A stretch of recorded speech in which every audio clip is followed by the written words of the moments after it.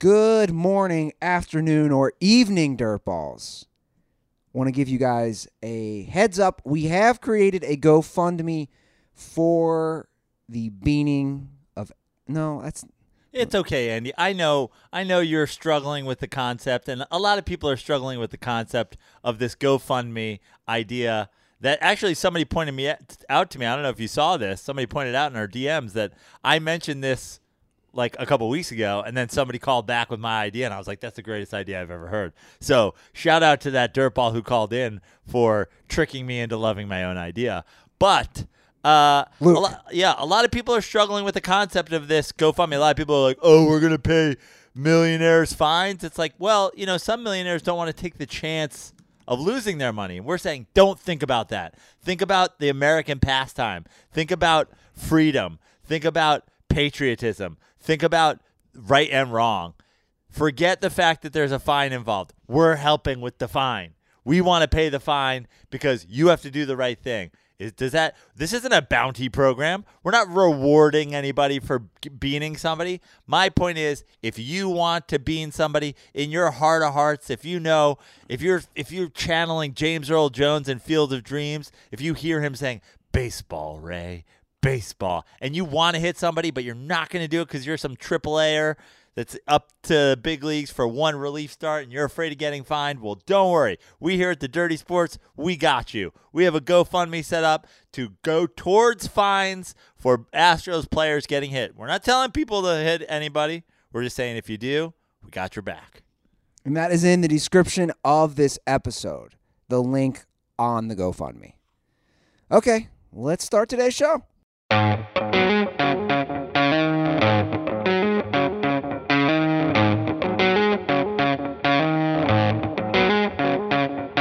Welcome to the Dirty Sports Podcast. I said welcome to the Dirty Sports Podcast with Andy Ruther and Joe Prano. Welcome to the Dirty Sports Podcast.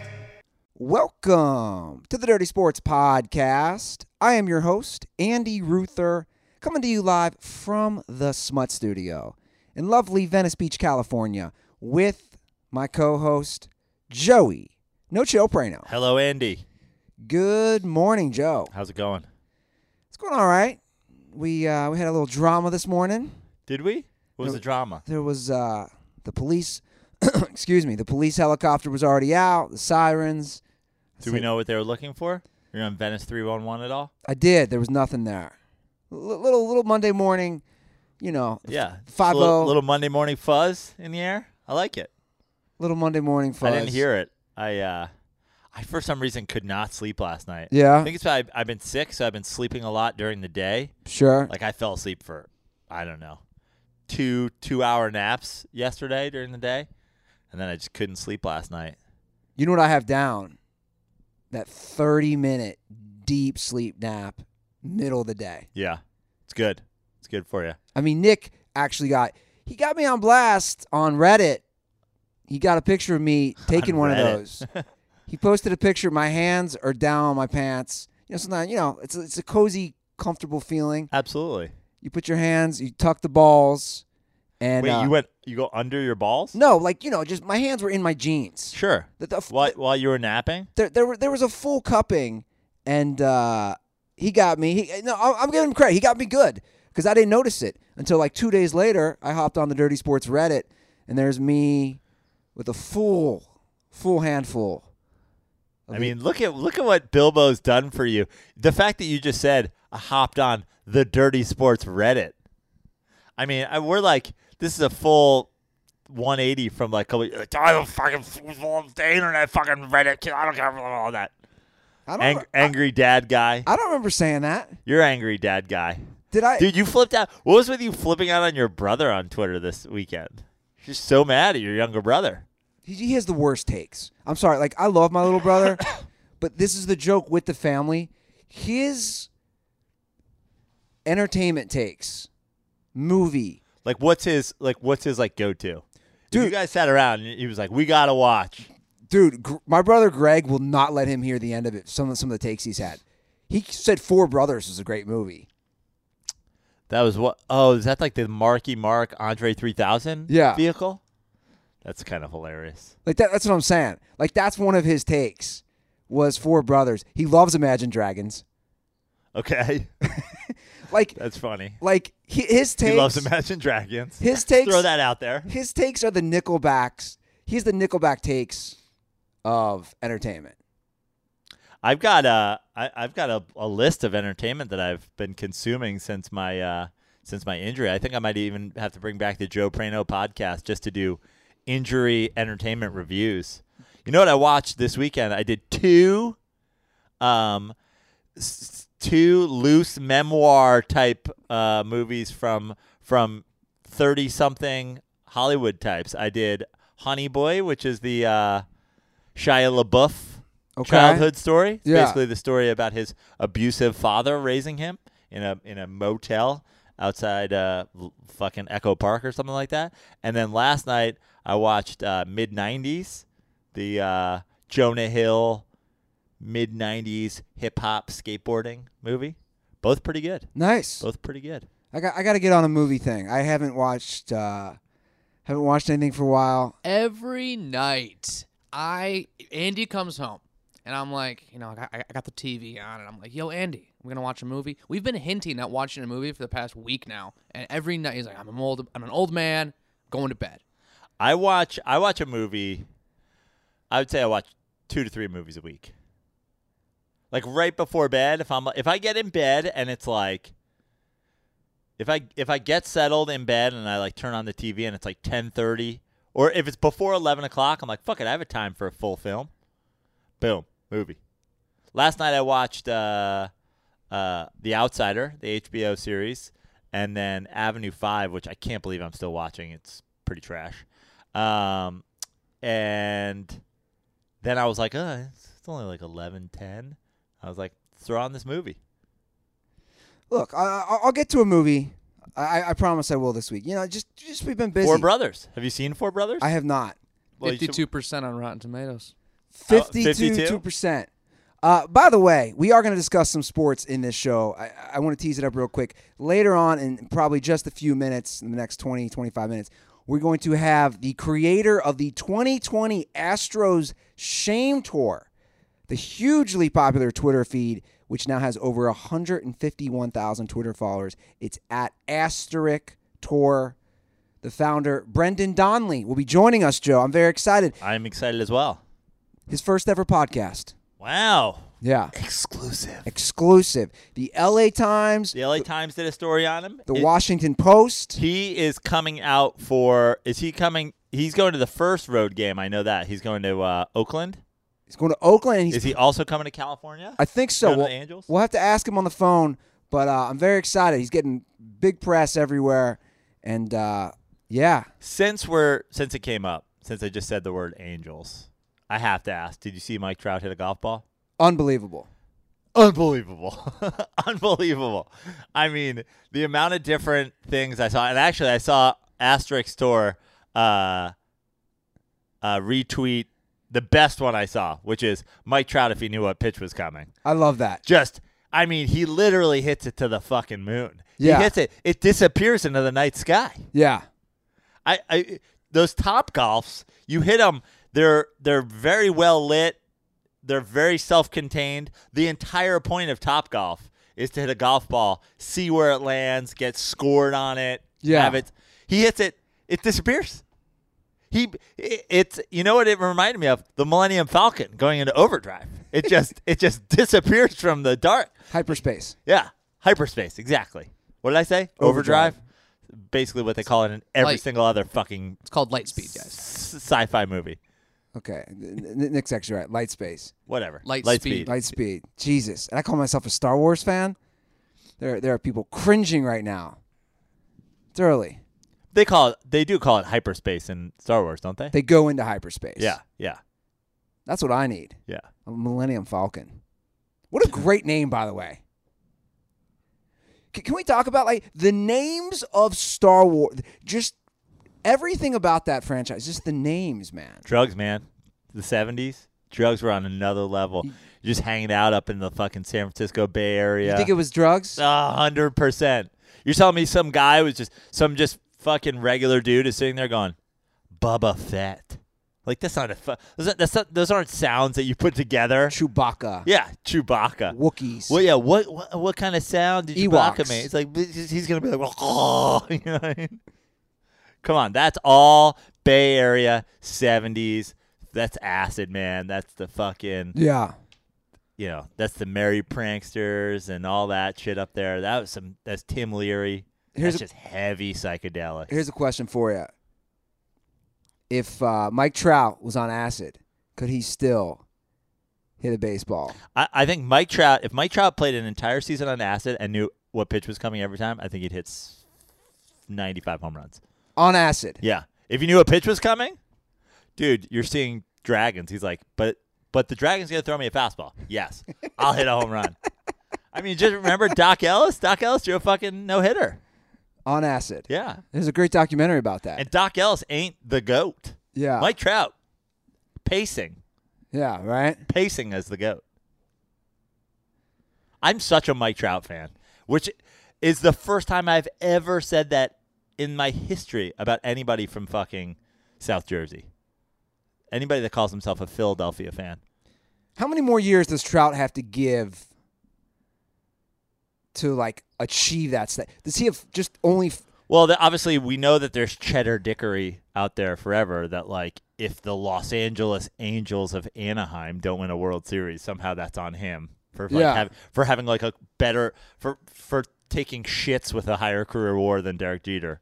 But, I mean, if you're going to go, like, the baseball is such a statistical and such a numbers game.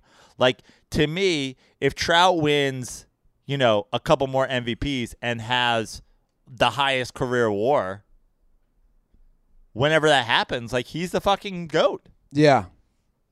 Because you know what? This is something that never really happened until the internet. Like, the whole nonsense of, like, rings and all that. Like, our childhood, like, forever, like, pre-internet, do you remember people, like, the greatest hitter who have ever lived, Ted Williams? Like, they just said that all the time. The greatest living ball player. Like, Ted Williams didn't win shit. Well, here's what happened, Joe. I agree with you, by the way. I think what happened was the whole ring discussion.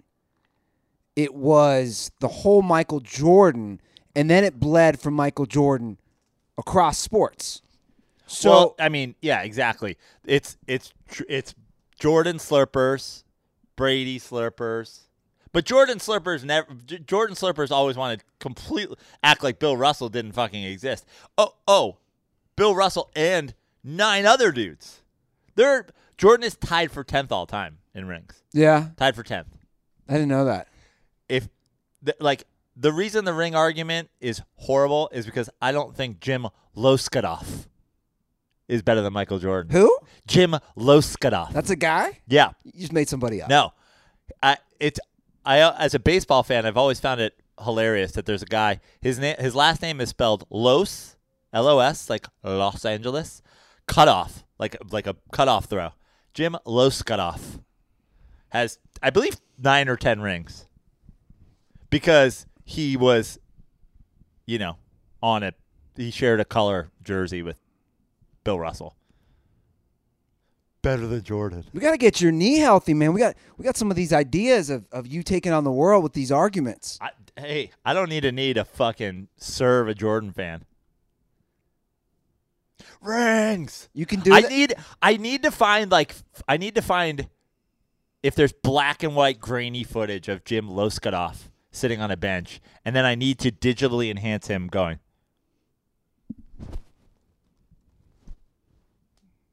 Just doing the 10 rings gif. Doing the 10 ring Kobe gif. Somebody tweeted out last week. Or like the way that Tom Brady has the ring. 6. Yeah. Somebody tweeted out last week. It was really funny. It was actual highlights. It said, This is the era that Bill Russell won his 11. It was just this in the era. Yeah. Bro, it was a bunch of white guys in a layup line. It was real. It was a legit, real game footage from that era. And no lie, it was all white guys doing layups. Yeah. And look, you can only do what you can do, right? Yeah. Like Bill Russell was never given an option to play, nor was Michael Jordan. Nor was Michael Jordan given an option to play against these guys today, which Yeah. I'm sure everything I know about Michael Jordan, he'd fucking love it. Yeah. He's certainly a psychotic competitor and would love to compete. You know, if Michael Jordan could snap his fingers, be 27 again, put his legacy on the line, and play LeBron, I think he would do it. Yeah. But there's only so much you can do. That's why judging people on their rings is horrific and dumb. Before I know we're getting ready to call Astros guy. We can call him in about 10 minutes. Okay, great. Since we just went down a rabbit hole based solely on a tweet of Mike Trout demolishing a golf ball, made me want to golf, honestly. Yeah, right? Can we talk about another tweet? I feel like this weekend a lot happened in the Twitter sphere and in whatever. Tom Brady and Edelman sitting courtside. Yeah. Edelman saying he's coming back. Tom Brady to everybody in the world except Patriots fans saying, no, I'm not. Patriots fans saying, this guy. I don't know. Like the unbelievable Patriots fans like, no, he says this guy. You're like, what? Tom Brady clearly is kind of upset with Edelman for doing this. Definitely shaking his head, and You think he was upset in the moment? he seemed pretty perturbed, right? Or was it a whole thing that they planned out? I don't know. Then there's the reverse. Did you see the reverse shot? Them FaceTiming Vrabel? Yeah. Does Tom Brady go to the Titans? I think Brady's just trolling everybody. Brady to the Titans is one we haven't talked about. A lot No. of people have talked about. It's gaining traction. That's kind of a fun one. It is a fun one. It's It's the ideal situation. It's the ideal situation because Brady essentially doesn't give up the fear. The reason I think most people, including myself, probably think Brady goes back to the Patriots is because he doesn't want to be exposed as being always a product of the Belichick system. Sure. He goes to the Raiders. He's trash, like everybody else that goes to the Raiders. His legacy is shit. And you go to the Titans. You're essentially going to an early 2000s Patriots with a Patriots coach. Great with defense. A great defense. Running with game. A crazy running game. With a game offense that you just have to manage. I mean, you had fucking Ryan Tannehill can do it. That should be that's like a. I mean, think about this. That's like a whatchamacallit commercial, like one of those. What are those commercials that are like an hour long? You know, they're a fucking infomercial. Yeah. I'm getting so old these days. I can't remember fucking words. Like an infomercial catchphrase, like if Ryan Tannehill can do it, you can do it. Like, slap chop, like slapping the fucking masking tape. Hey, it's so easy. Ryan Tannehill can do it. Yeah. Well, I mean, they went to the AFC Championship game with Ryan Tannehill. Last year, Ryan Tannehill took him to the AFC Championship game. If Ryan Tannehill can do it, you can do it. Phil Swift, yeah? Yeah. The Titans move is really interesting. And obviously, I'll be honest, there's just so much coming out every single day. The speculations, the rumors. I'm kind of over it. But it's just so juicy. It's juicy. I just want to see something happen. I just want to know, where does Brady end up? Where's our boy Jameis end up? Tug's on the Jameis. Tug's got his finger on the Jameis pulse this morning. He was sending us early morning texts about Jameis leaving Tampa Bay. The reports are now that the Bucs are moving on. Well, there are numerous reports about that. Everyone has which a lot of people think is a negotiation tactic by the Bucs to not have to pay Jameis because they're not able to franchise him because they're franchising Shaq instead. I love it. Get Jameis to the Raiders is the one we need. Well, as a 2020 Los Angeles Chargers season ticket holder, You're really hoping for Brady to the Chargers. And I'm also on edge. Think about this. The options for the Chargers next year right now at quarterback are Tyrod Taylor, Yeah. worst possible option probably, I'm not, if you ask, he who shall not be named. drafting somebody, Tom Brady, Jameis Winston.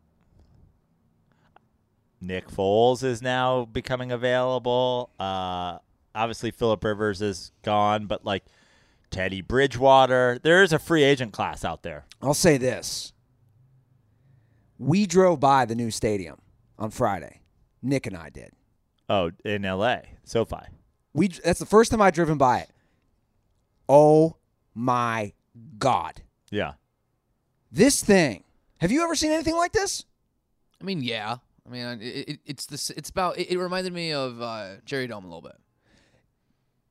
It reminded me of Jerry Dome as far as the massive size, but the look of it. Sticks out like a thumb. I Yeah. mean, it is mind-blowing. And also, I didn't realize it's right next to the Forum. Yeah. And we're going to talk about the Forum later on in the show with the Clippers owner Steve Ballmer looking to buy it. It's right next to the Forum. And I'll tell you what, Joe, I don't know how it's going to be done. It looks like there has to be so much work done. That Taylor Swift concert, which is supposed to open the venue, is in June. July, I believe. Oh, okay, July. Yeah. Gotcha. Now, Joe, if you were going to go to Taylor Swift in July, where would you get those tickets? I can say, honestly, which I only do honest endorsements of our ads, but I can say honestly that I have looked for Taylor Swift tickets on SeatGeek. That's right. Guys, SeatGeek pulls together millions of tickets from all over the web. Then it rates them on a scale of 1 to 10. What I love about SeatGeek is they have that interactive map, which is great for a new stadium like SoFi Stadium. You've never been there. I've never been there. You could go on the map and see where exactly you're going to be sitting. Guys, I have SeatGeek. I have the SeatGeek app on my phone, and it's by far the fastest and easiest way to find tickets. Joe's been looking for Taylor Swift tickets. I have. I've been scouting tickets for Rams games as well because I'm curious. So I've been checking that out. And the best part is SeatGeek will even give you $10 off on your first SeatGeek purchase. All you need to do is use our promo code. So download the SeatGeek app today and use promo code DIRTY for $10 off on your first purchase. That's promo code DIRTY for $10 off on your first purchase. Okay, so we teased it up. I'd love to get Brendan on the phone. So once again, we have, Share the of course, Twitter feed again. What is it? It's asterisk it's at Tour. asterisk tour. tour. Right. ASTERISK tour. Which, as anybody who listens to the show and is on Twitter knows, it is a rapidly growing feed that essentially is Brendan, who we're about to talk to, does a great job of being, a cultivator of anti-Astros content on the internet today. I mean, if you would just put in Astros on Twitter, they're the second account that comes up. Really, behind the Behind the Astros. Astros, yeah. That's incredible. Yeah, it's pretty awesome. So he created this feed, I believe, February 15th, and we'll ask him on the phone here. It now has, I'm looking, 151,000 plus followers. Great. So the thirst for what am I looking for, Joe? The thirst for the bloodthirst. That's what you're looking for. yes, that's the term. The bloodthirstiness of fans toward the Houston Astros. Everybody needs a place to be. Everybody needs a place to congregate and share their anger.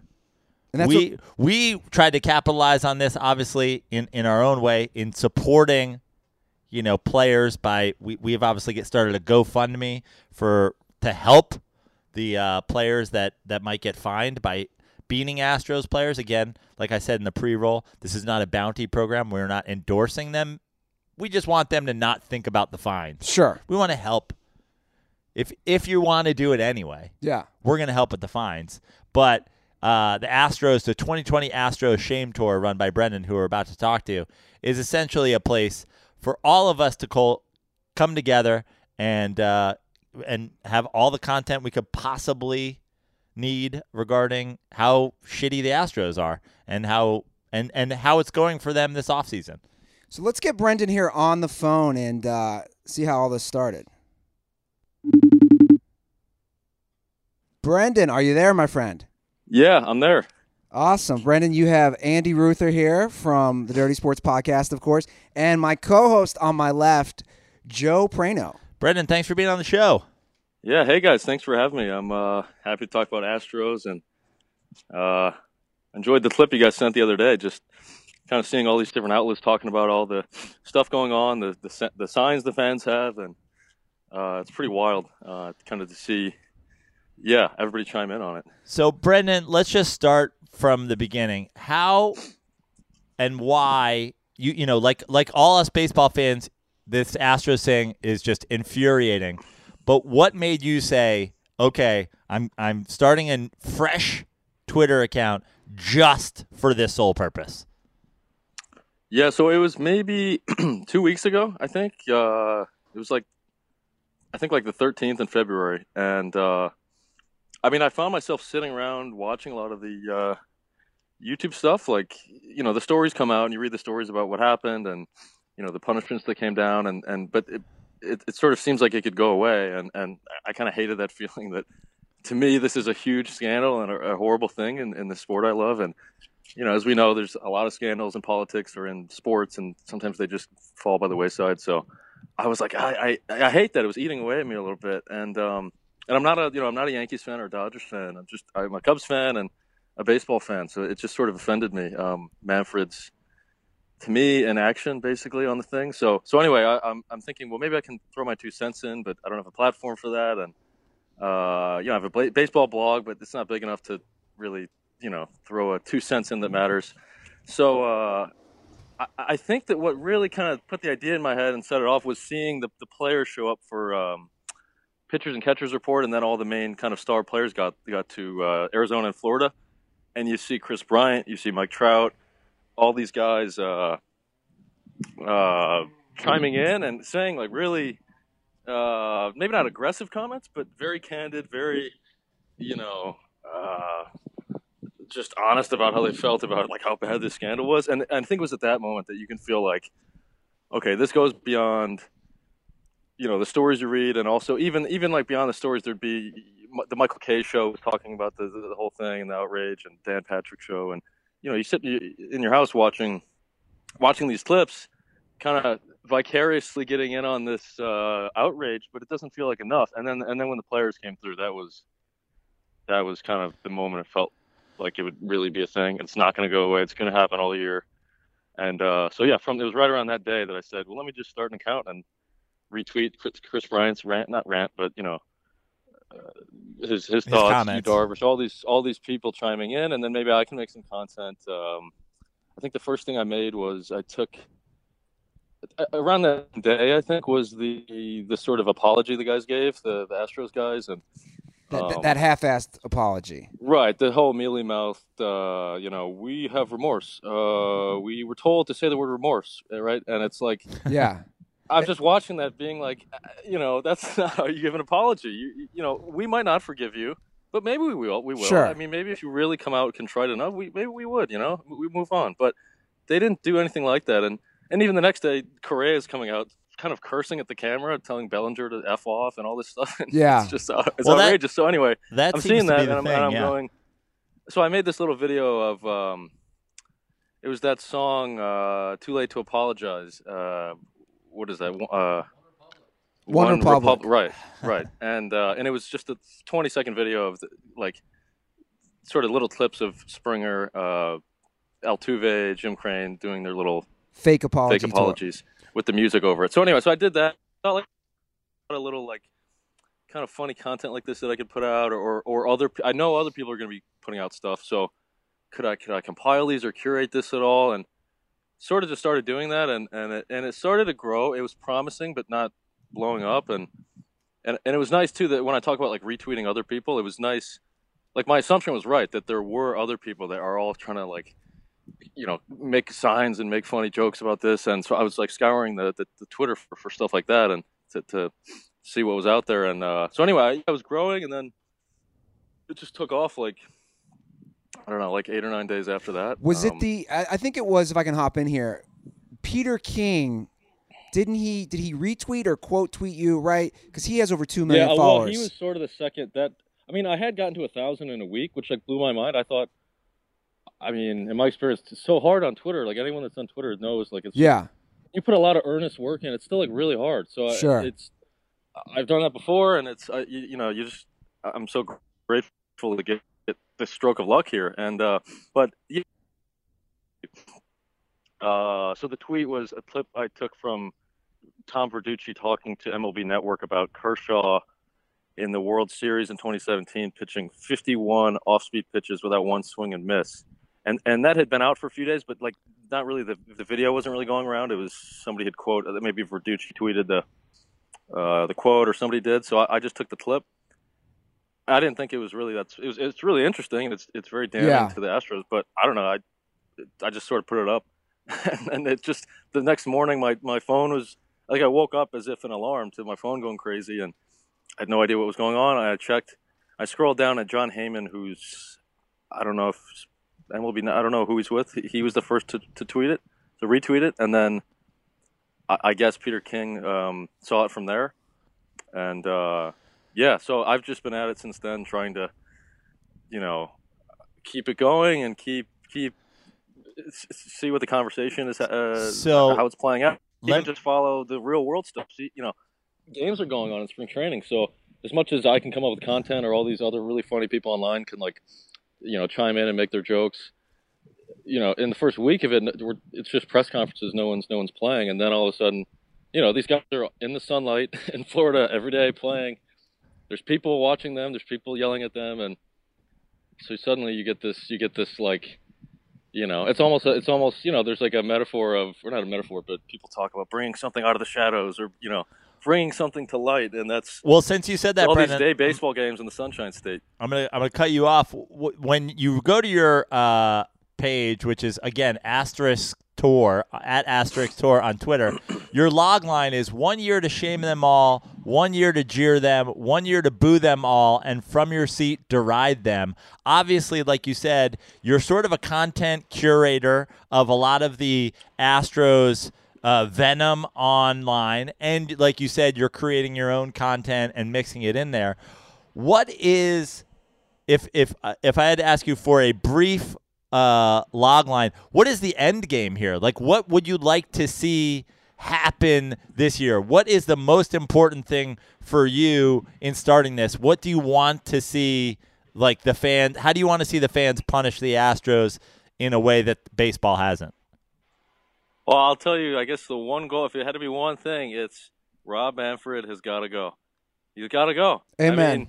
Amen. That's the goal. I don't stop until Manfred is out. And I hope he doesn't hear this and try to get my account shut down. But I have to say, he's got to go. I understand all the complications with the union, the players' union, and this thing and that thing. And, you can hem and haw about, like legal technicalities.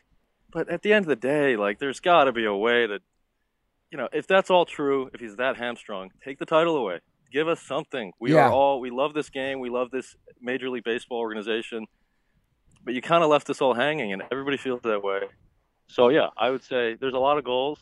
There's a lot of goals to document what goes on. There's a lot of goals to, get through to the Astros players that we don't approve of what they did. But if you had to ask me one goal, I have to say, we've got to have a coup here, and I nominate John Boy to replace Rob Manfred officially. Well, as a Mets fan, I don't think I can endorse a big time Yankee fan, but I like it being somebody from the internet who has no, doesn't have the politics that a lot of these guys are in there. Now, obviously, this is reminiscent of the way a lot of people felt about Bud Selig during and after the steroid scandal. It seemed like something he not only supported but sort of propped up and then pretended like he didn't know about. And then I know I'm a huge baseball guy who essentially stepped away from the game for 10 years because I was so annoyed with how that was handled. This feels a lot like it, because if you're not going to punish these guys, what am I watching here? Are you old enough to have been greatly affected by the steroid scandal, and do you feel about Manfred sort of the way we all felt about Selig when that happened? Yeah, I mean, I would say that's a big motivation. I mean, maybe subconsciously, but for the account and my, I mean, even without that, I just seeing deceitfulness go on bothers me. But especially, yeah, I mean, I grew up. I don't really remember like the '98 home run stuff, but after that, all those Jason Giambi years, and I mean, I love Sammy Sosa, but yeah, I mean, I wouldn't really stick up for the steroid stuff, and it was nice that, if you notice in 2016 when the Cubs won, he really wasn't around, and I feel like even if it's my own team, it's if somebody does wrong, just don't. It's odd seeing a lot of Astros fans, and look, maybe a lot of them are kind of turning on the team, but a lot of them are still supporting them. So anyway, yeah, the steroid stuff. I mean, I remember Derby in Milwaukee, and Giambi's just crushing home runs, and we were in the bleachers, and my friends and I were all yelling steroids like a sort of a chant, and didn't really get the crowd going, but we were trying. But you're trying. You're trying that now with the. You're trying to bring in a little more passion to it this time. Yeah, well, and as you said, you were saying you kind of stopped following it for a while, and you're so, whatever the word is, heartbroken or disgusted by it. It was arguably worse then because it's so many people and it's all the superstars, and you feel so like gross about the league.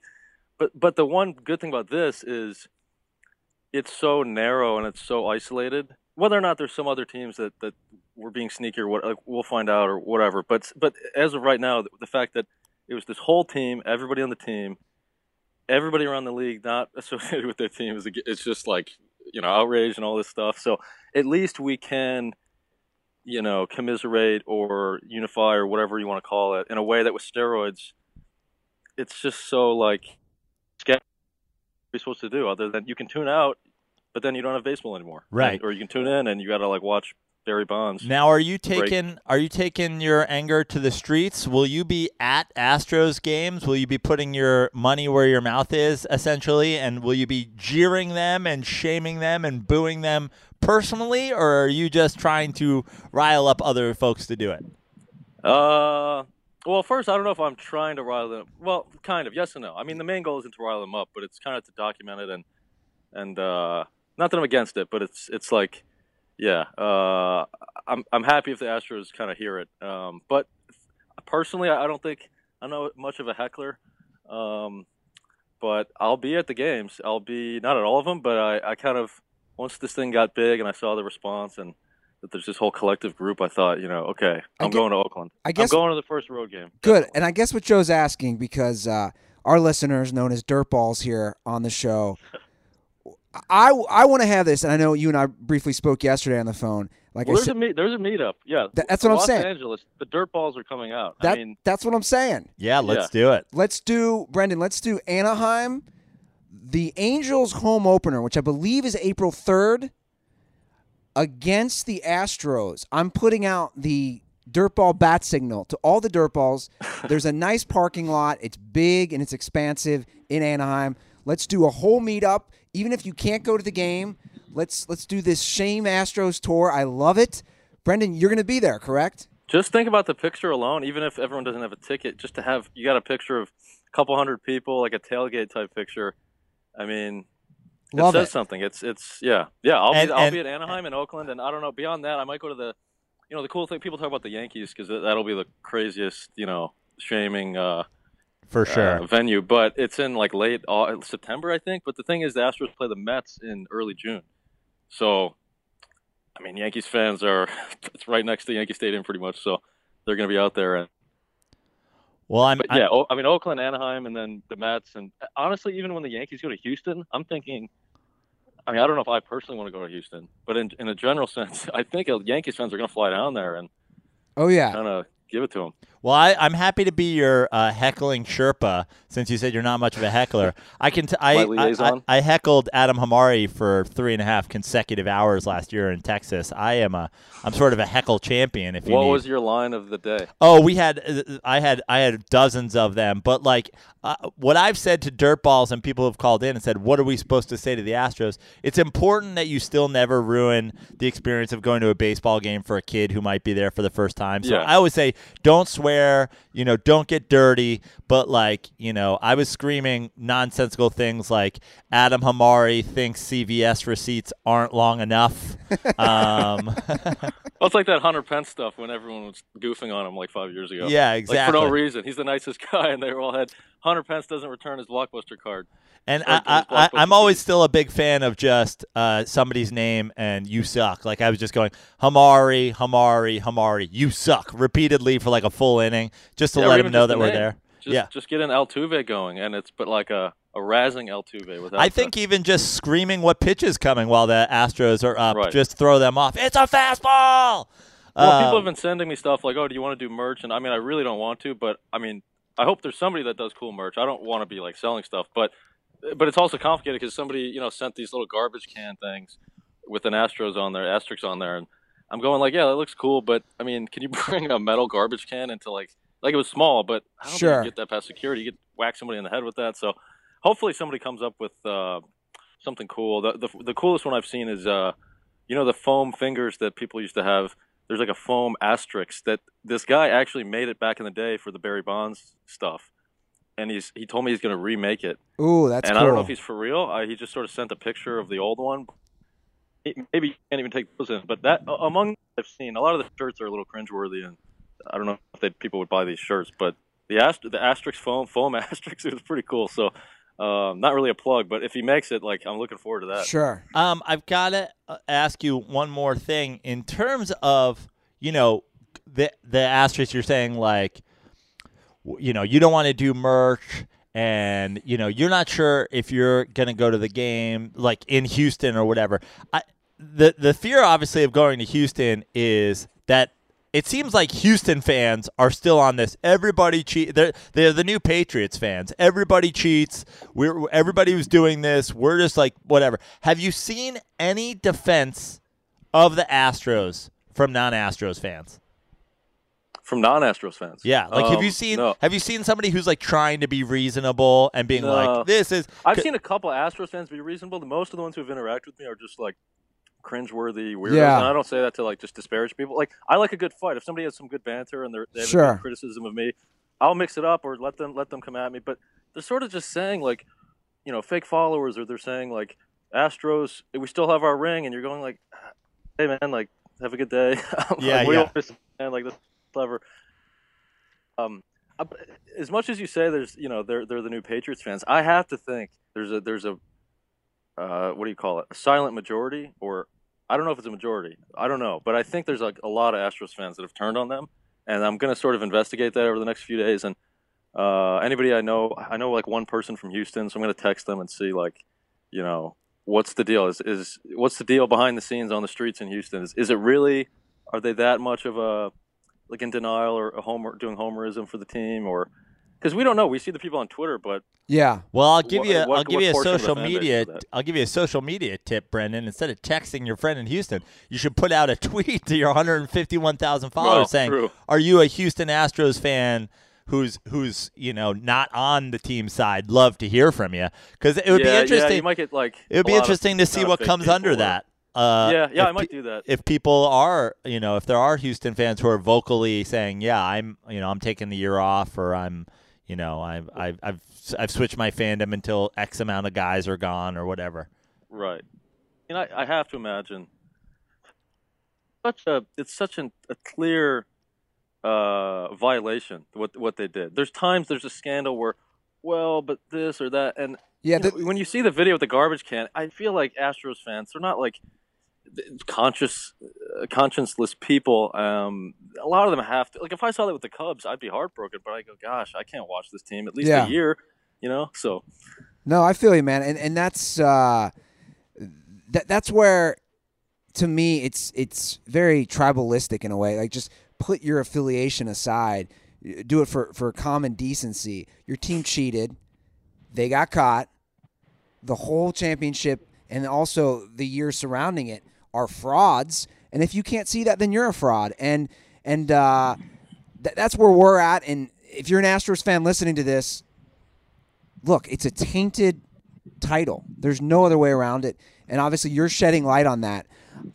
Brendan, we're going to have to get moving, but it's been a pleasure having you on the show. Is there any other parting words you want to get out there? Again, everybody, please follow at Asterisk. It's tough for me to say. Asterisk. Yeah. The 2020 Astros Shame Tour on Twitter. People think asterisk ends in an X, so yeah.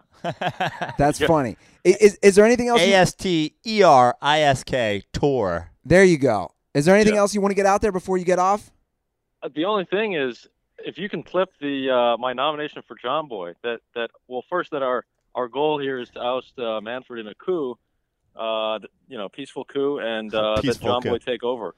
I say get the clip of that out because I want our guy. John Boy kicked it all off. So. I'll be honest, the guy sitting on my left, Joe Prano, I might want to nominate him for commissioner. Maybe. I mean, I've said, or VP. I would have said that many times over the years. I would have said Joe Prano for commission. Now, Brendan, my thing is we've had so many commissioners really drop the ball, pun intended, that I'm like, let's get rid of the commissioner altogether. Let's make it some sort of board. Let's make it let's have it so that there's multiple people so that one person can't fuck things up for everybody. So the dirtball board. Yeah.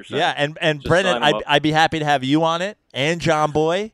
I like this. Like it's kind of like the Supreme Court where you're going to have 8 or 9 people, right? Yeah. The Supreme Court has 9 justices. You're going to have 8 or 9 people to come up with a group decision. Yeah, like, the fear is there's always somebody, one person's always going to have their bias. Yeah. We make John Boy commissioner, suddenly there's a rule every fence except for Yankee Stadium's got to be major league distance. And, Yankee Stadium can still have their 285-foot right field pole that is mismarked as 313 or whatever it is. They get the first draft pick every year. Yeah. Draft. Brendan, before you go, I want to ask, how do you feel about our GoFundMe supporting? We're not supporting the hitting of players. We're just supporting we just want people.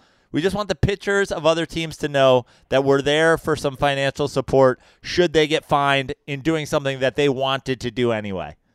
Yeah, I said to Andy before, I think it's pretty funny. My only and there being a GoFundMe kind of related to this whole thing has got to be a thing. My only comment was that I don't know if the average person would want to like bail out with money, a millionaire pitcher that threw at the guy, and you could argue it's almost like we're sort of like paying people to hit the pitchers, even though we're paying them after the fact for the punishment. So I guess yeah, be careful on that front, but.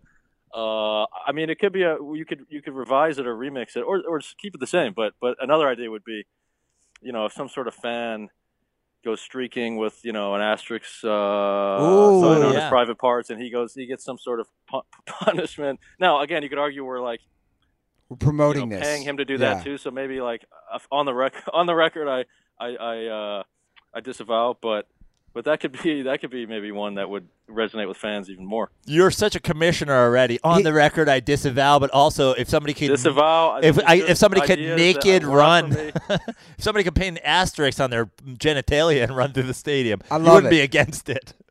I love it. Well, Brendan, it was a pleasure having you on the show. Again, you're doing God's work here with your 2020 Astros Shame Tour. Again, that's at Asterisk Tour. Go check that out on Twitter. Follow for sure.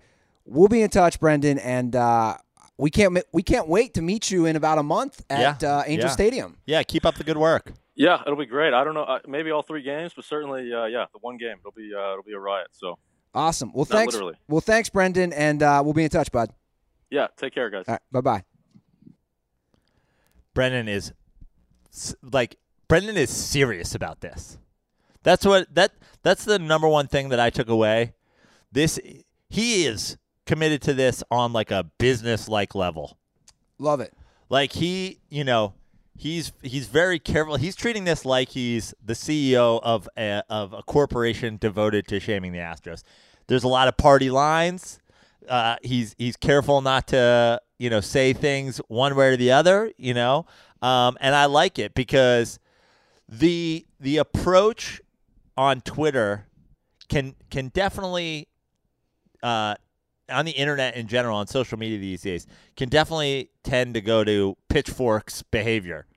And Brendan is definitely taking this from a way more serious approach. Yeah. And I like it because unlike the Astros team themselves the last couple of years, it gives his Twitter feed legitimacy. It gives it honesty. It does. It gives it him saying, I'm not out here trying to make money off merch, stir up anger. He's not trying to stir up anger. He's just saying these guys need to be shamed for what happened.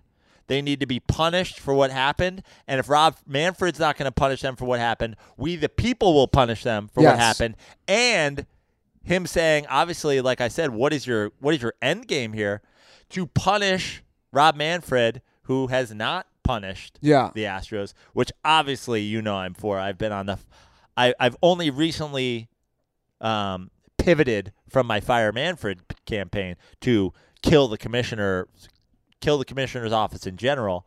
But yeah, that maybe I'm going to take Brendan's approach. Let's eliminate the word kill. Let's just use the word dismantle or eliminate the commissioner's office. Yeah. See, he's already rubbing off on me. Yeah. You're like, you don't want this. You don't want some dirtball assassinating the commissioner. No. You disavow assassination. I disavow that talk. I love it, though, and I look forward to that. And, guys, we're for real.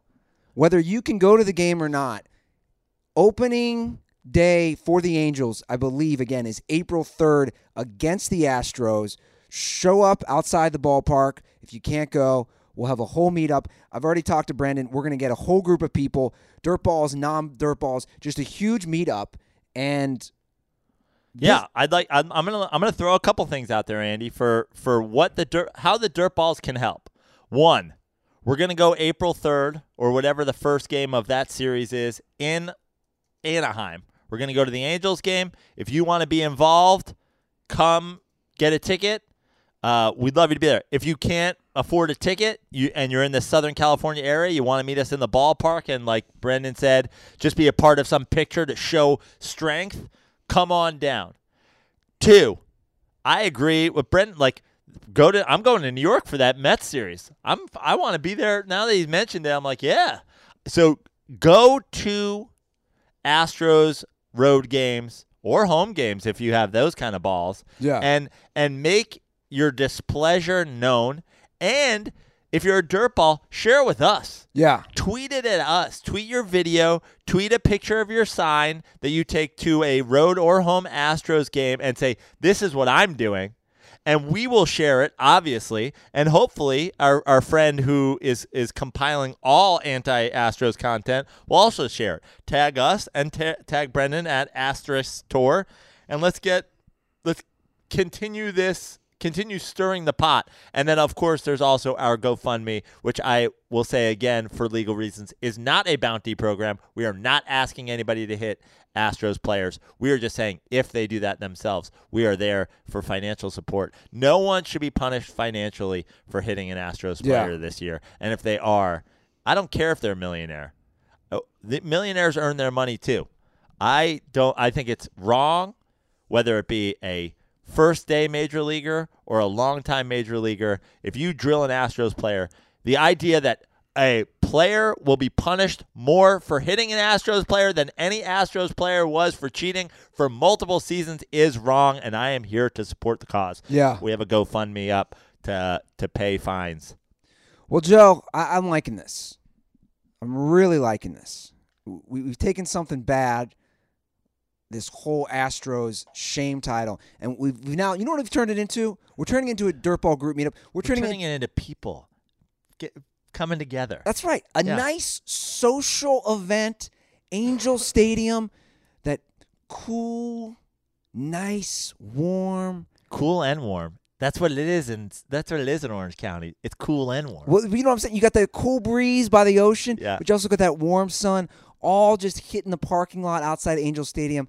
And I believe we're going to be there drinking some nice, cold, crisp Miller Lights. I certainly hope so. I mean, I don't know if they're available in the stadium, but I know they'll be available in the parking lot. Anywhere I am watching baseball, there will be Miller Lite being consumed because Miller Lite is, in my opinion, the only beer that one should drink while watching a baseball game. It's perfect. It's the perfect Pilsner taste. A light beer for when you're outside in the sun. A day game with a light day game plus light beer equals smiling Joe emoji. It's the original social media. You're meeting people who share in your sentiments against the Astros, and we're all joining together in this shame tour. Before there was 150,000 people coming together on Brendan's Twitter feed, there was 150 or so people meeting in parking lots, sharing crisp Pilsners, and discussing things that were important to them. We're going back old school, the original social media, Miller Lite. That's right, guys. When there's a great tasting 96-calorie Miller Lite, friends should always come before followers. Here's to the original light beer. Here's to the original social media. It's Miller time. Celebrate responsibly. Miller Brewing Company, Milwaukee, Wisconsin, 96 calories and 3.2 carbs per 12 ounces. I'm pretty stoked for that. Not going to lie, Andy, once again, pun intended, baseball has left a bad taste in my mouth. But I am going to wash that bad taste out with some Miller Lite because as upset as I am at baseball right now, I'm like, God damn, a day game and a Miller Lite sounds really good. Sounds really refreshing. Really good. Yeah. That'll put a smile on my face pretty much any time. Then I'll get there. I'll run out of the Miller Lite. The net will be in my way. Some Astros player will hit a pitch. He knows it's coming, and I'll just pull all my hair out. Well, we're talking money and donations, the GoFundMe, and what players make. That's a good segue to discuss Tony Romo's new contract, his renegotiation, I should say, a re-upping of his deal with CBS.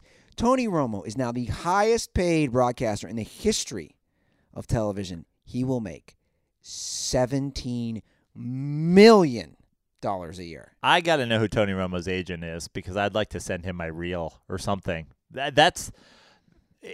It's kind of unbelievable that Tony Romo's getting paid that much.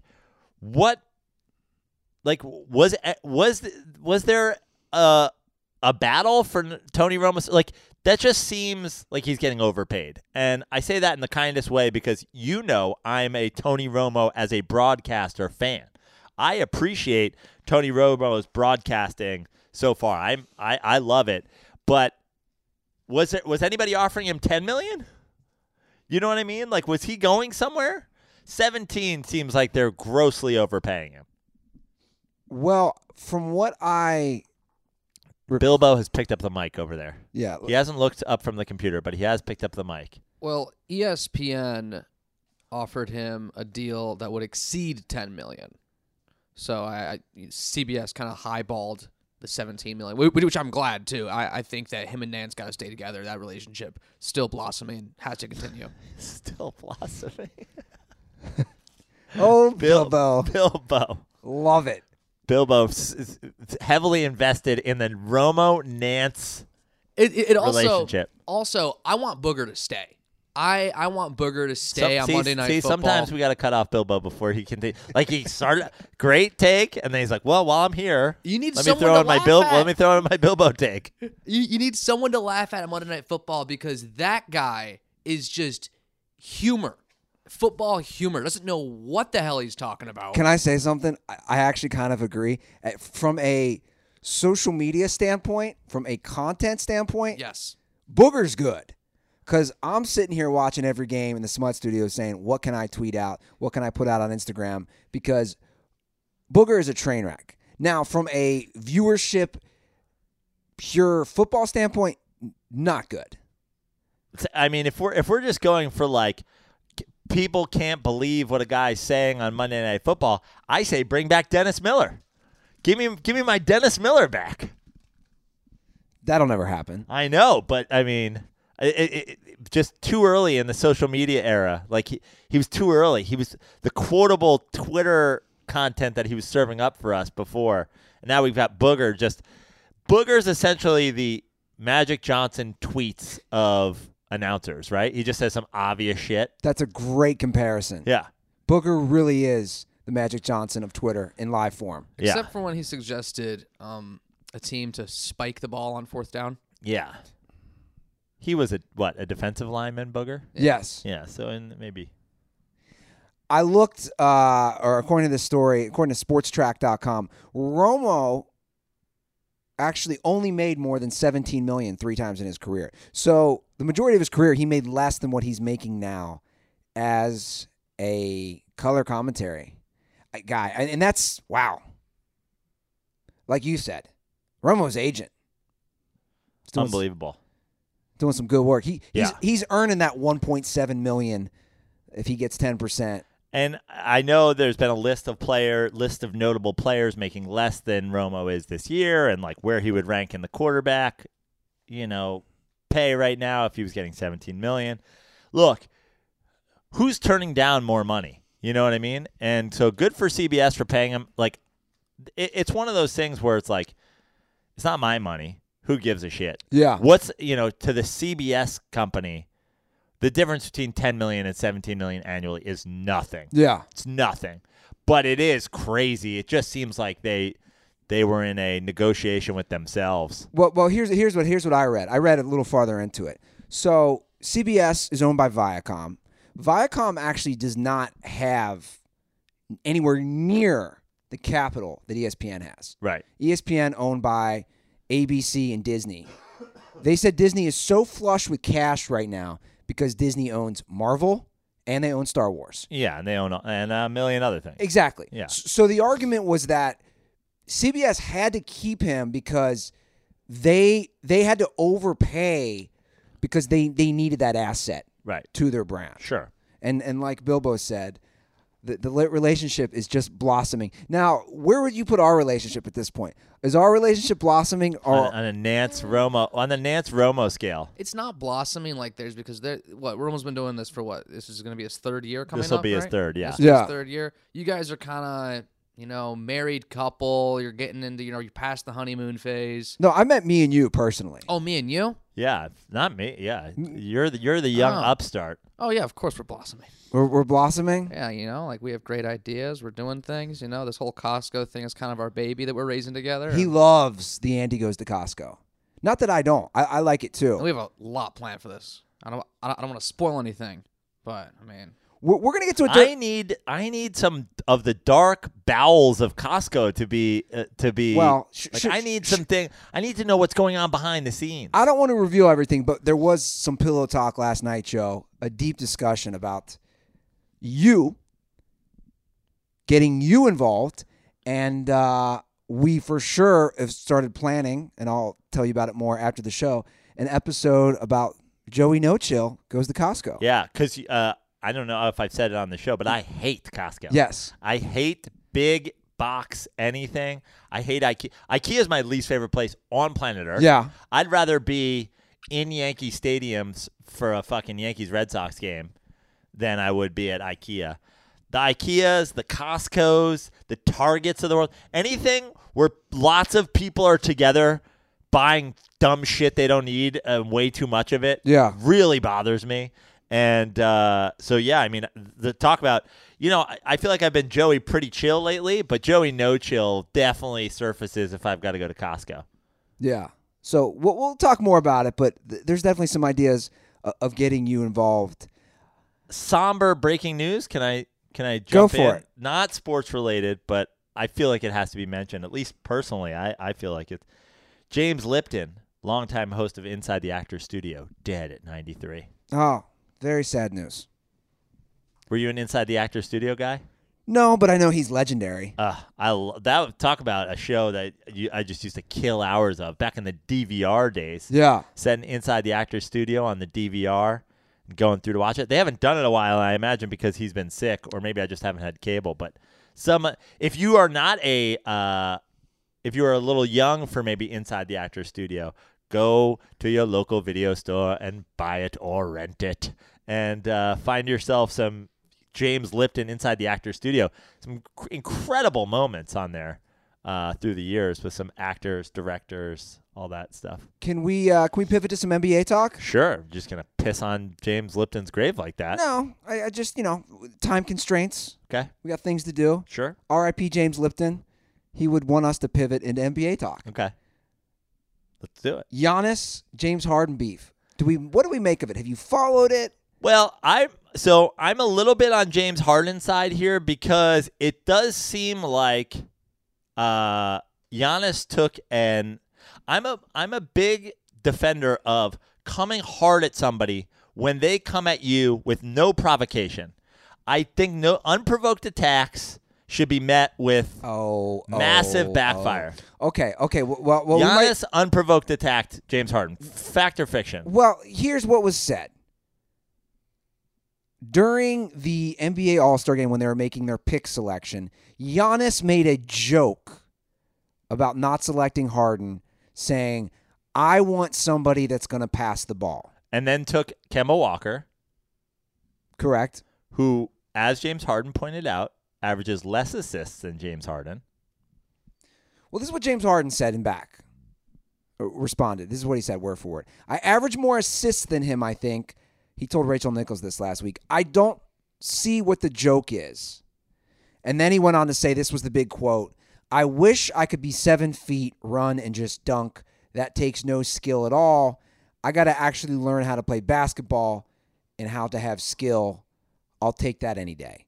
So he went hard in the paint back at Giannis. Well, I don't think anybody can argue that James Harden isn't one of the most skilled NBA players.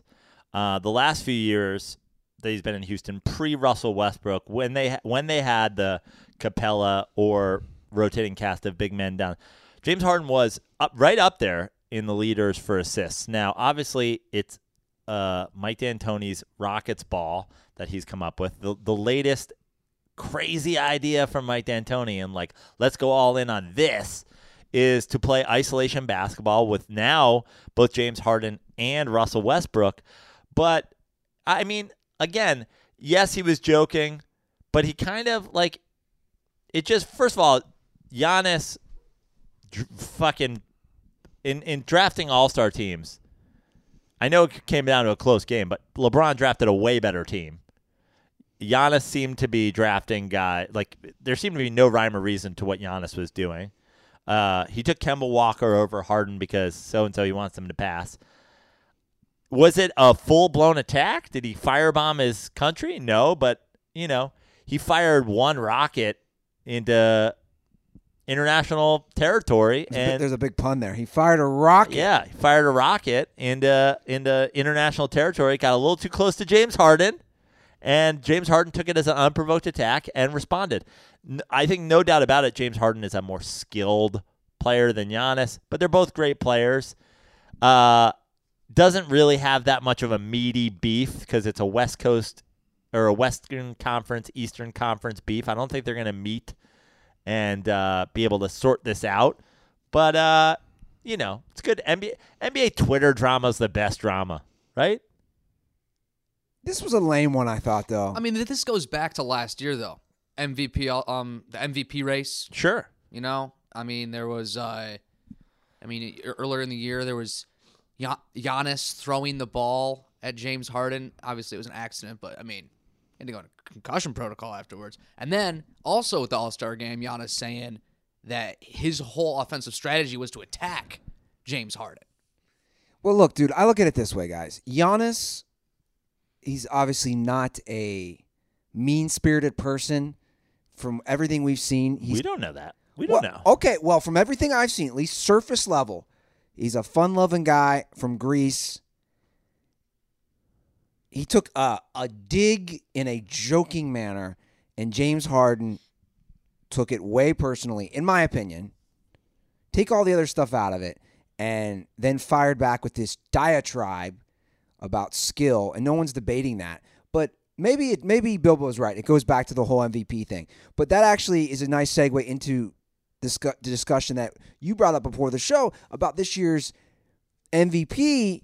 And Giannis won the MVP last year. Giannis's numbers are far better this year. Yeah. He has the best team by far in the NBA this year. Yes. So by all those measurements, you'd say, hey, Giannis got to be the MVP again. Sure.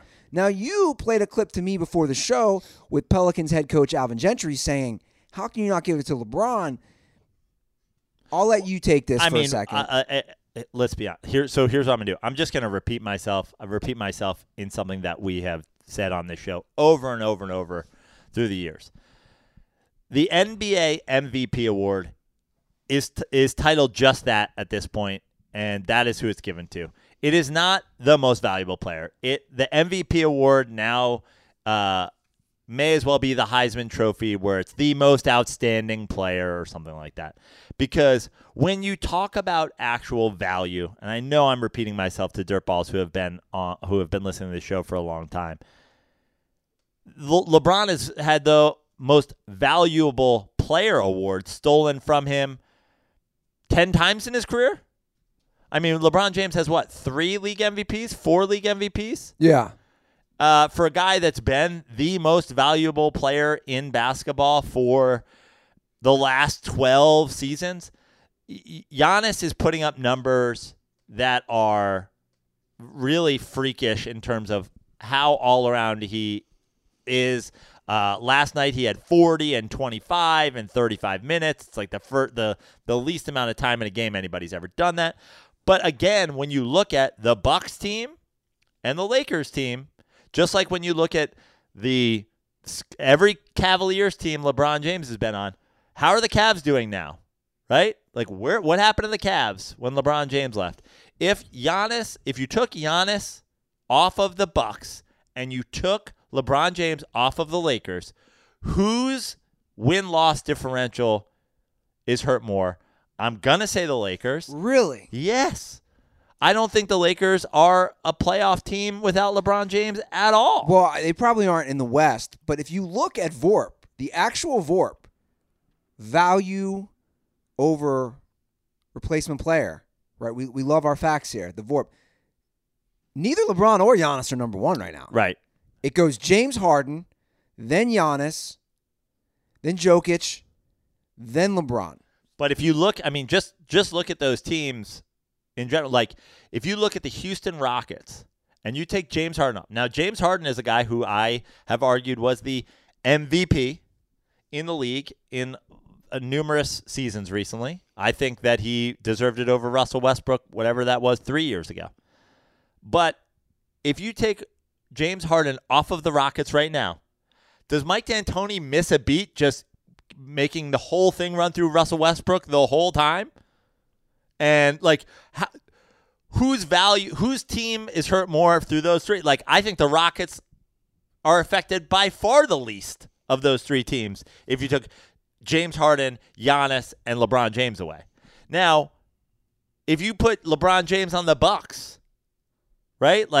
Think about it that way. Like, I'm just talking about value to their actual team. No, I get it, and obviously, I think the Bucks are a playoff team in the East. I think the Bucks are a whatever team without Giannis, and I think that look at the Lakers when LeBron James goes to the bench. No, it's a goddamn nightmare. Look, I know, and obviously I'm a LeBron guy, but Joe, it's tough to argue. The Bucks are 52-8. It's tough to argue if you switch LeBron with Giannis that they're any different record-wise. That's fine. Agreed, right? That's fine. That's a totally different that's a different discussion. Now we're talking about how teams change based on, do you put LeBron James on that team? Like, how is their offense changing? What are they doing differently? Blah blah blah blah blah. But honestly, when you look at that Bucks team and you look at the way that Bucks team shoots the 3, if you add NBA assists leader and, in my opinion, greatest passer of all time across all positions, is it crazy that they're better? I mean, they're 52-8. I understand. What are the Lakers? 46-13. So the Lakers have 5 more losses than a way deeper Bucks team in the West.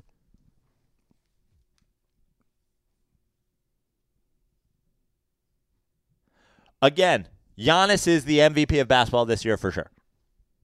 But the MVP no longer, in my opinion, and hasn't for a long time, stood for most valuable player. Gotcha. Yeah. Let's flip the script, okay? Let's talk about forget LeBron to the Bucks. Let's talk Giannis to the Lakers with this roster right now in the West. Do they have more or less than 13 losses? I'd say more. Okay, so I think we agree. Well, because they're different positions. Obviously, LeBron's point guard. Right. Giannis is not.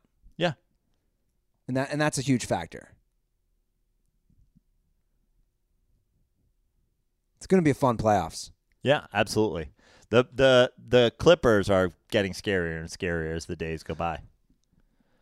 Are you around this weekend?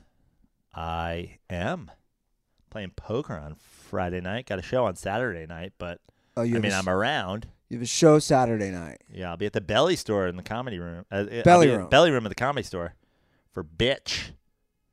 Great Saturday show. Not sure what time that is. There's two shows. I'm just looking. You know, I'm. Although we all know we can just do it whenever we want. I'm just thinking we should go live. Call an NBA game soon. Well, what's the Sunday schedule? Sunday's big on the NBA national broadcast. Lakers at Clippers, 12:30 in the afternoon. That's me doing the jack off. Fucking. That's me doing the policeman. Fucking whacking it. Put that time code down, please. Yeah. Bro, what are we talking about here? Whoa. I don't know what's happening Saturday night, but it's not Clippers Lakers. Yeah, it's not a good one Saturday night. Who's the home team in that Clippers Lakers game? Clippers. Ooh. The only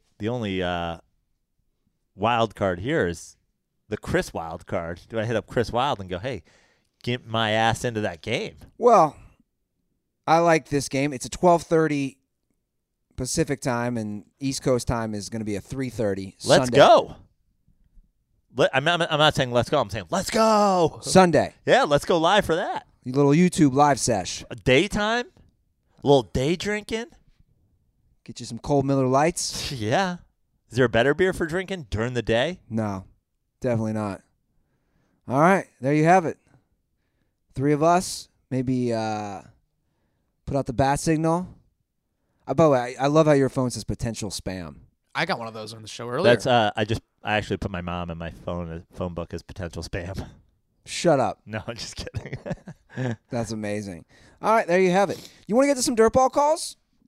Yes. I think it's time. And I'm going to keep the NBA discussion rolling with our first dirtball call because this was another beef. Oh, there I got to turn that off. This is another beef that I wanted to discuss, Joe.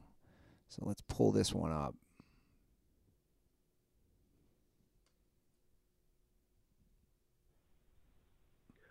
What's up, Joe and Andy? This is Ethan, number one half dirt baller, State College, Pennsylvania.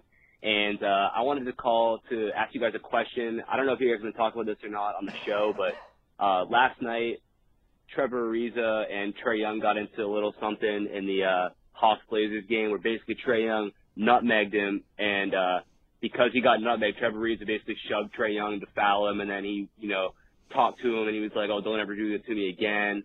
And it was like a whole thing, and then so whatever. But I kind of see it everywhere on social media right now. People are kind of debating whether or not Trae Young was right to do that or Trevor Ariza was right to do that. People are saying it's disrespectful, that all this.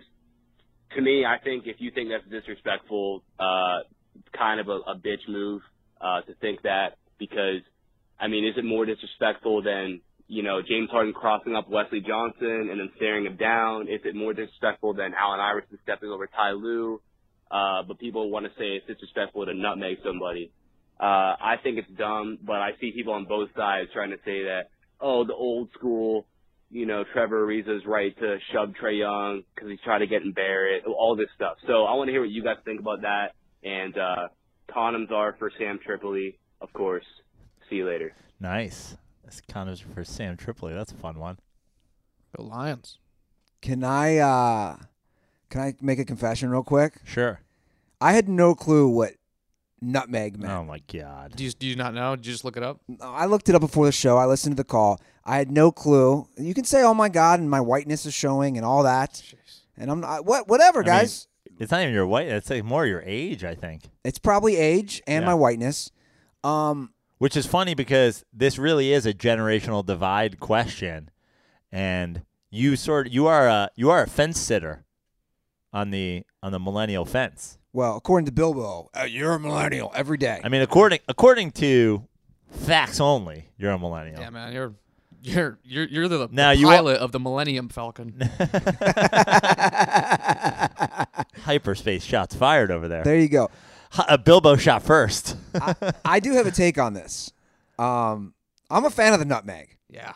So, if you've ever played ball with me, if you've ever been fortunate enough to play ball with me on the Venice Beach courts, Bilbo knows this because I've tried it on him before. I'm a fan of the nutmeg. The fact that this is considered, Keyword tried. yeah, he got it on me. Like he stopped me. He stole it. The fact that this is considered like taboo or wrong. I don't think it's considered taboo or wrong. It's It's considered disrespectful, but that's part of the. It is disrespectful, but No, but that's part of doing it. When you cross a guy over and they fall down and you stare at them or you give them the come up, you are disrespecting them on purpose. Now, I think that Dribbling through their legs. Come on. Here's the thing. You do it to embarrass a guy. You do it to show a guy up. Now, I think, again, the generational divide here between Trevor Ariza and Trae Young is full millennial and is full like, oh, we don't, these days you can nutmeg people and nothing happens. Back in the day, it was definitely considered a sign of disrespect. You don't fucking do it. Like, it's not that you don't do it. It's just, here's what's going to happen. I think both of these guys are 100% right here. Trevor Ariza wasn't about to be embarrassed by Trae Young doing it, so he gave him a fucking shoulder to the neck. No harm, no foul. Like, I don't have a problem with either sides of this. It's, again, a generational divide. You're going to try to do it, I'm going to deck you. I think what Trevor Ariza going up to Trae Young post game and telling him, "Hey man, not me. You're not going to do it to me," is what it is. Like I'm on both sides here. Trae Young can try to do it to whoever he wants. Just be careful that the guy you're trying to do it to ain't the kind of guy who's fine with taking a fucking hard foul. But explain this to me. Why is this disrespectful? It's a part of the game. How is dribbling through a guy's leg any different than a crossover? I just don't understand that. Because it just is. Play fucking defense. It's an effective move, in my opinion, especially for someone like Trae Young, who's a little guy. And, you have to find ways to create space on the floor. If you're a tall defender on Trae Young. What was the final score of that Hawks-Rockets game? I don't know. Well, we're going to find out. Yeah. And then I'm going to make a point regarding. Was it Hawks Rockets? Yeah. Or it was who's Ariza play for these days? I don't even know. I don't even fucking know either, honestly. Where is Trevor? Why am I blanking on where Trevor Ariza is? Why does the score matter? I will tell you when we get the final score. Which game was this, by the way? Was this last night? No, this is like 4 days ago. I must have missed this. Okay. Plays Blazers. Blazers, correct. So we don't even know. We don't even know which day it was. Why does it matter? So here's the point. The one foul that Trevor Ariza took in this game was not the difference in this game. Hawks won by 12. So the one foul that Trevor Ariza took, this did not come down to this one foul. So when you say it's a good move, well, it's a good move for Trae Young because he got the ball through his leg, but then he took a shoulder to the neck.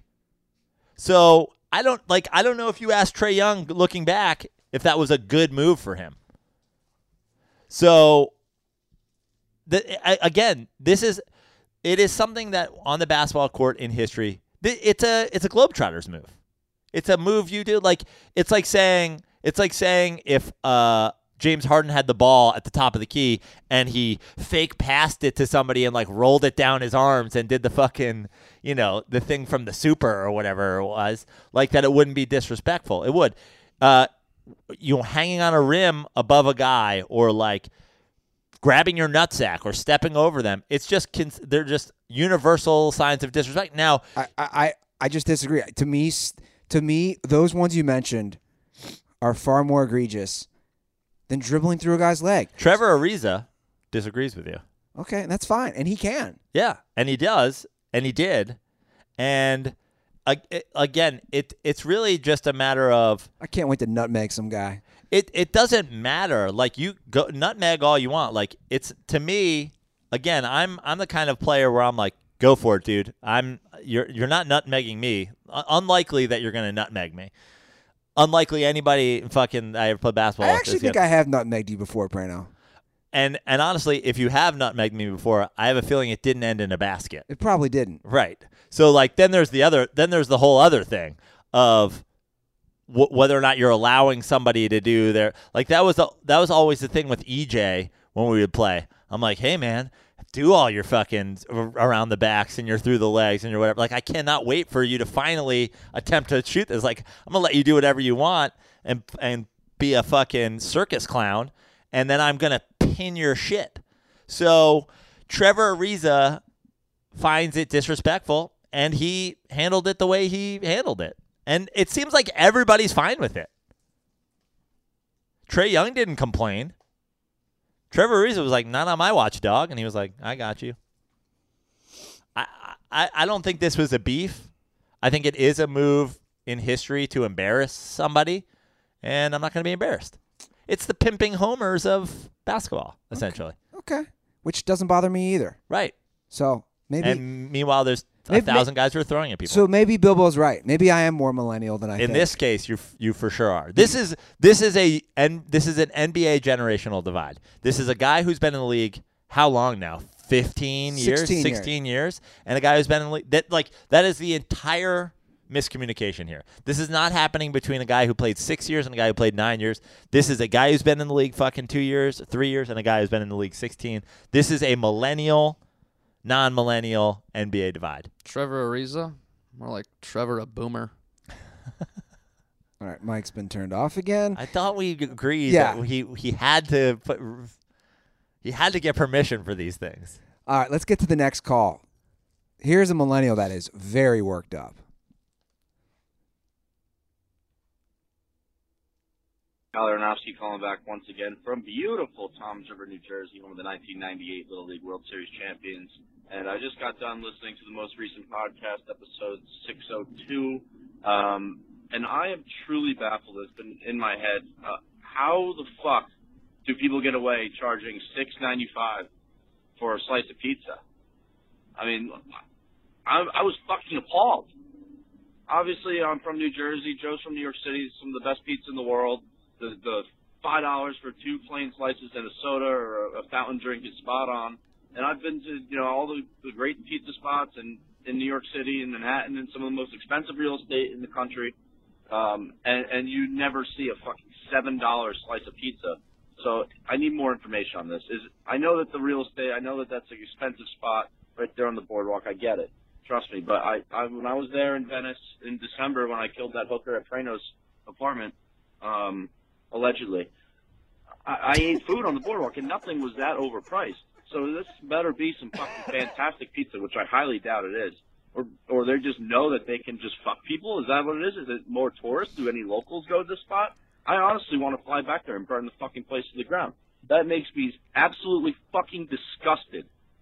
Fucking disgusted as a pizza-eating American that they're allowed to do business like that. Absolutely fucking horrible. Oh my God, I hope they fucking get coronavirus and everyone that eats there that thinks that it's okay. Oh yeah, $7 for a slice. I hope all those fucking people die too.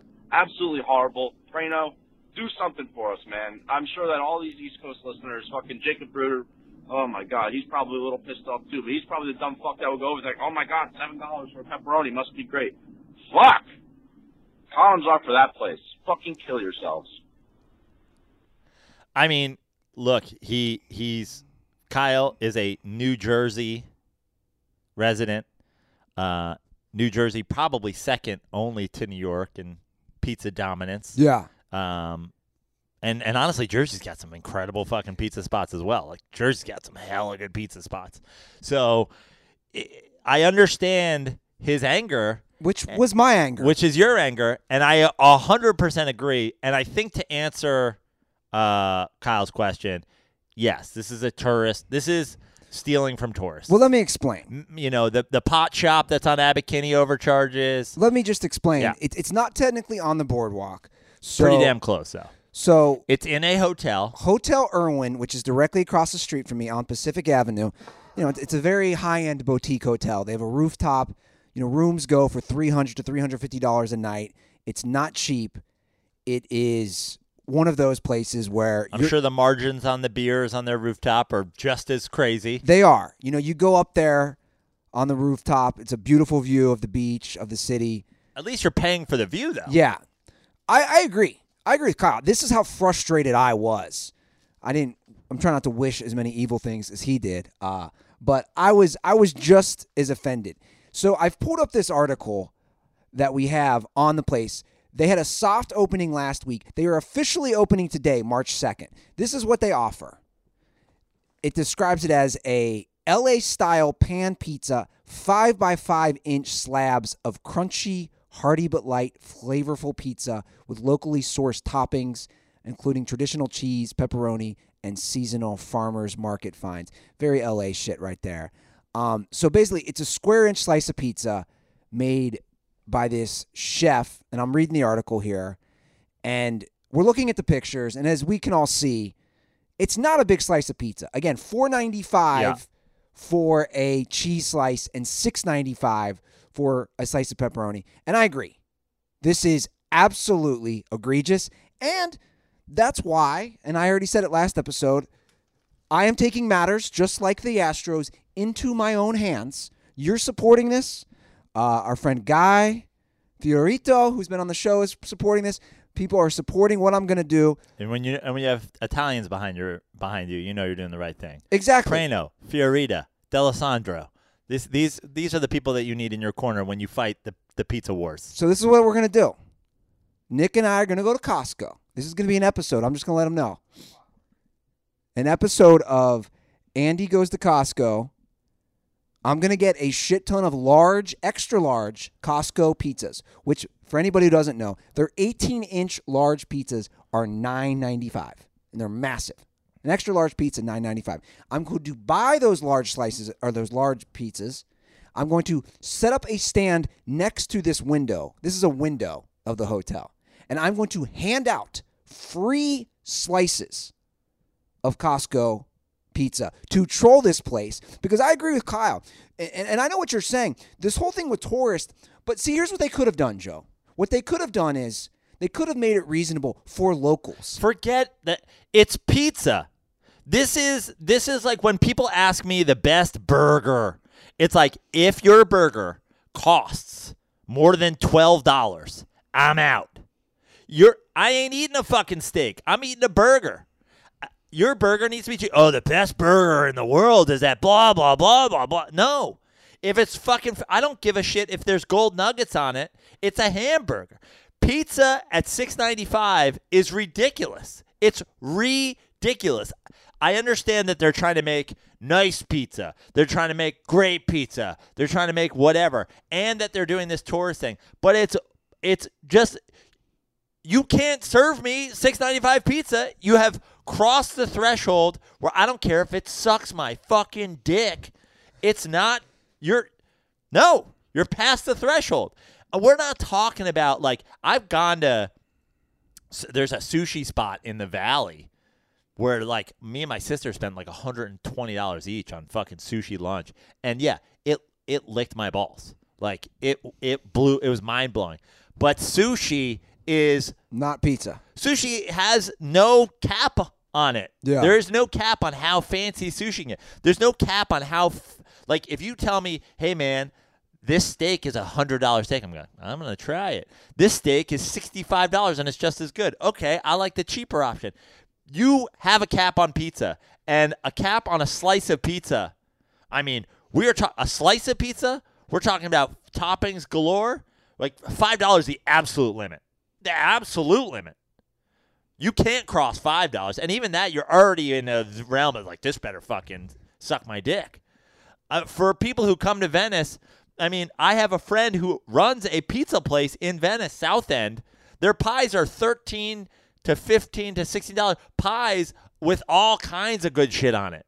You know, fresh fucking prosciutto, fresh mozzarella, fresh all that, like all the good shit. Go to South End and eat real pizza made by an Italian man, not some fucking tourist trap on the beach. That is literally, this is one of those things where they're just trying, they have figured out, or they think they've figured out, this price point that's going to make them the most money. By the way, he's not Italian. The guy who's making this. I know, no shit. Because They have this in quotes known as the pizza guy, Noel Broner. How you spell that? I don't feel like putting the whole. I mean, it's Brohner. Neil Broner. It's disrespectful. I want to go up to him and be like, bro, what are you doing? How's this going to play out? I'm going to set up. I like that you're taking things in your own hands here. I like that you're going to give it out. And honestly, I think when when we talk to Brendan about the end game here, you have to have an end game too. I agree. That is beyond trolling this pizza place. And I think that the end game here has to be a conversation. It is. Somebody coming out and saying, why are you doing this? And you say, I live across the street. I saw a pizza sign go up, and I was ecstatic. Exactly. And then I found out that you were charging $6.95 for pizza, which is unacceptable. I don't care what you're putting on it. It is a combination of bread and cheese and sauce and toppings.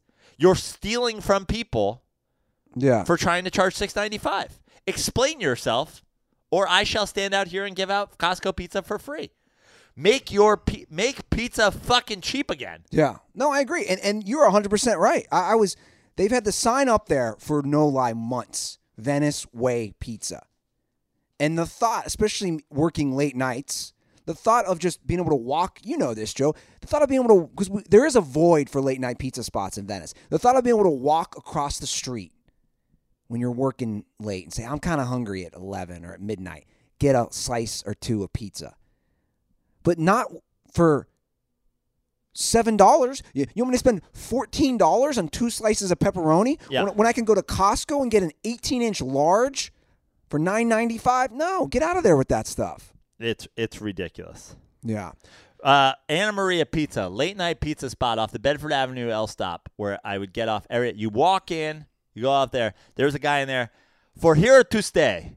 Next, please. He would always. That was the thing when you go next, please, and then he would always because he was a bit of a pizza Nazi. Yeah. He'd always next, please, and then he would ask you for here to stay, which is the same thing. So people get very confused and they'd be like, what? To go? I'm on their menu right now. $17 pizza, which by the way is gigantic.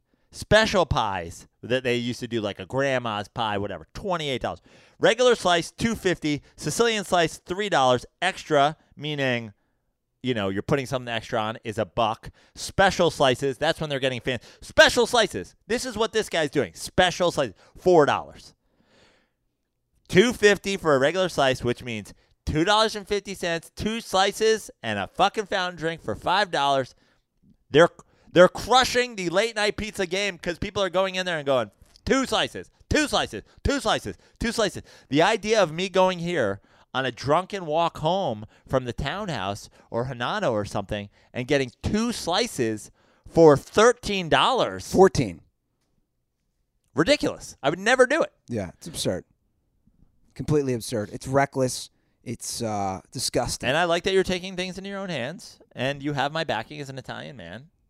And I hope that your end game is to have a meaningful conversation with this guy and say, this is offensive. It is. It is. It's to explain my frustration as a local. I think it should be, I will support your pizza place if you lower the prices. Yes. And that's the truth. And my thing, it's funny that you should say this. You know what's right next door to that is Eggslut. And I have a new thing. I made a conscious decision recently. I'm Yelping more, but I want more positivity in the world. I'm only doing positive Yelp reviews because too many Yelp reviews, people go on and just shit on some place where they had a bad experience.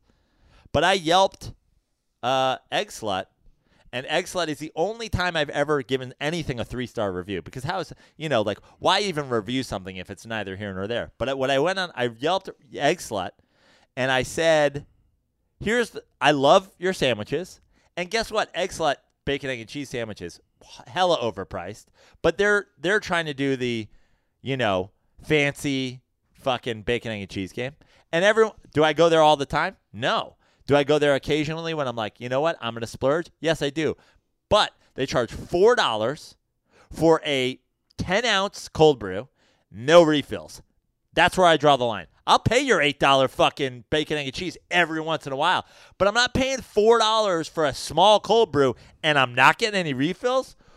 What the fuck is happening here? And I went on and I yelped. I said that very thing. Fix your fucking cold brew price.